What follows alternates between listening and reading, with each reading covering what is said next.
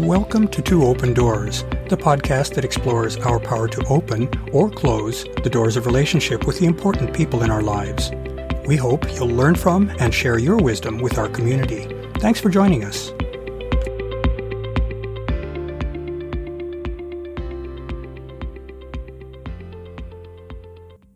In our previous episode on Traits to Nurture Relationship, we explored some of the personal traits that can promote or hinder the maintenance of healthy, deeply connected relationships. We considered how those traits can affect attitudes toward and beliefs about our partner, and how those attitudes and beliefs can play into how a person treats their partner. In that episode, we delved deeper into relationship-relevant personal traits. In this episode, we'll go deeper into some personal attitudes and beliefs that affect one's relationships, and we'll also consider how one's treatment of a partner can play into successful relationships. Oxford Languages provides two different meanings for the noun respect. First, a feeling of deep admiration for someone or something elicited by their abilities, qualities, or achievements. And second, due regard for the feelings, wishes, rights, or traditions of others. Both meanings of the word are relevant to the art of maintaining healthy relationships. We humans want to be seen by others and held in high regard. We want our talents and other good traits to be recognized. Such recognition contributes to our sense of personal worth. It's especially important for us to feel that recognition from our partner, since they're someone who is especially close to us and whose views especially matter to us. We all know how good it feels to have our partner genuinely compliment us on our qualities or contributions. Hearing praise from our partner tells us that they truly respect and value us. Without such recognition, we're left guessing at how much our partner values us, and that can leave us questioning how secure we are in our relationship with them. The second meaning of respect underscores that if we value our partner, we owe them signs of our esteem. We need to demonstrate to them that we place high importance on their wishes, rights, and preferences, and that we acknowledge our partner's right to establish those for themselves. Such demonstrations and acknowledgement tell our partner that we acknowledge their identity and their autonomy. It tells them that we will respect their boundaries, which in turn increases their feelings of safety with us and their trust in us. Just as we need to feel respected by our partner, it's also important that we have confidence that they understand us. And, of course, we also need to understand our partner. We need to be seen and known by our partner. That is a desired result of our opening ourselves to them. What might it mean to understand one's partner? Well, there are undoubtedly many facets of such understanding. Several immediately come to mind. First, we know our partner's physical and psychological rhythms and behavior, including how they interact with us and with others. That tells us a lot about the kinds of activities and physical circumstances that our partner prefers. Second, we know our partner's hopes, goals, preferences, and beliefs, which gives us insights as to why our partner makes certain choices or behaves in certain ways. Also, we know our partner's personal and family history and how that history affects them. That gives us insight into our partner's sensitivities, attitudes, and beliefs. And fourth, we know our partner's communication style, which includes both their verbal and nonverbal modes of communication. Here, communication includes how they express themselves in intimate exchanges, that is, how they respond to particular pleasurable activities. This aspect of interpartner communication is very important in maintaining the bonds of intimacy between the partners. In understanding our partner, we become more capable of aligning our needs and desires with theirs. In doing that, we reduce the amount of potential conflict in our relationship. In a long-term relationship, partners can come to know one another quite well, especially if they've learned to be attentive to one another. We've all seen the couple who seem to read each other's minds and finish each other's sentences. While that sort of ease is generally a good thing, it can have the unfortunate side effect of reducing the amount of novelty in the life of such a couple. Left unaddressed, boredom may enter their relationship. It's possible to keep a long-term relationship fresh, though, by consciously nurturing a spirit of playfulness and experimentation. With such tending, even long-term partners can discover new and exciting things about each other.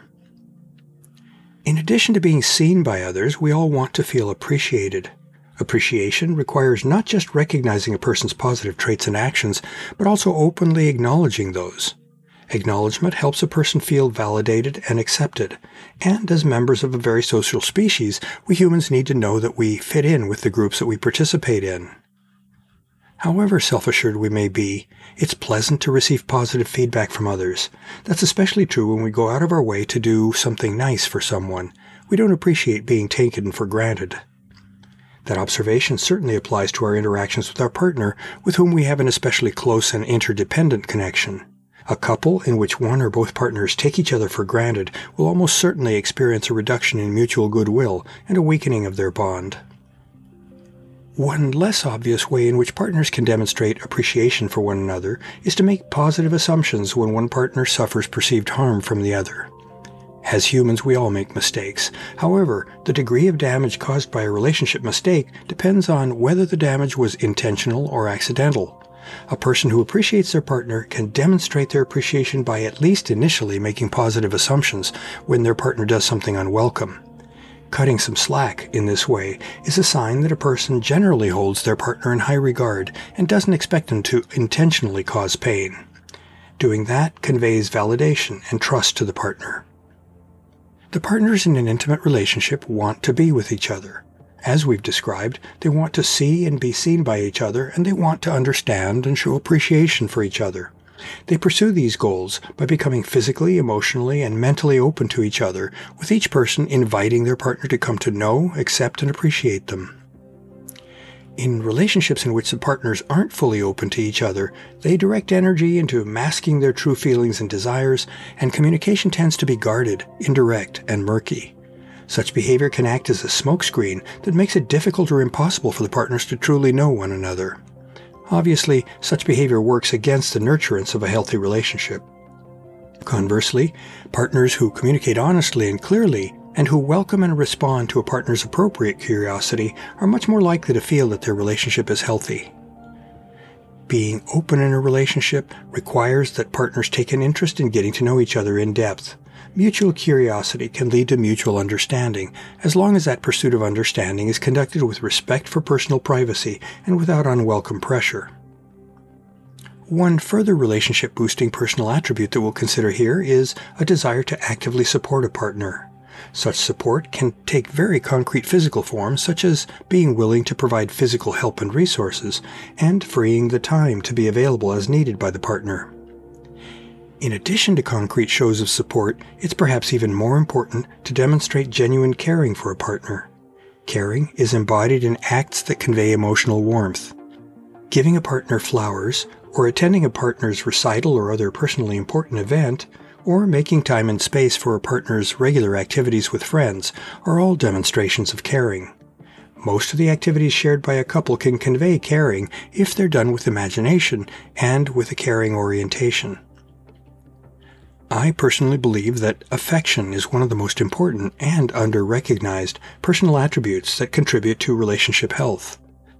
Affection is, quote, a gentle feeling of fondness or liking, unquote. It's a demonstration of love. Showing affection to a partner can put a smile on their face, and it can convey a feeling that all's right with their world. It's a simple and unadorned way to show our partner kindness, and to let them know that they're important to us. Showing affection isn't complicated, but it does require genuineness and heartfelt wishes for our partner's happiness.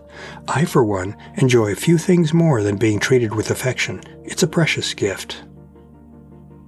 To learn more about Two Open Doors and to engage with our community, I'd like to invite you to visit the Two Open Doors private Facebook group for posts and discussion, and the Two Open Doors meetup group for events. I also invite you to contact me directly by writing to me at Claude, C-L-A-U-D-E, at twoopendoors.com. I'd love to hear from you, and I'll use your inputs to guide my work on future blog posts and podcast episodes. Thanks for visiting Two Open Doors.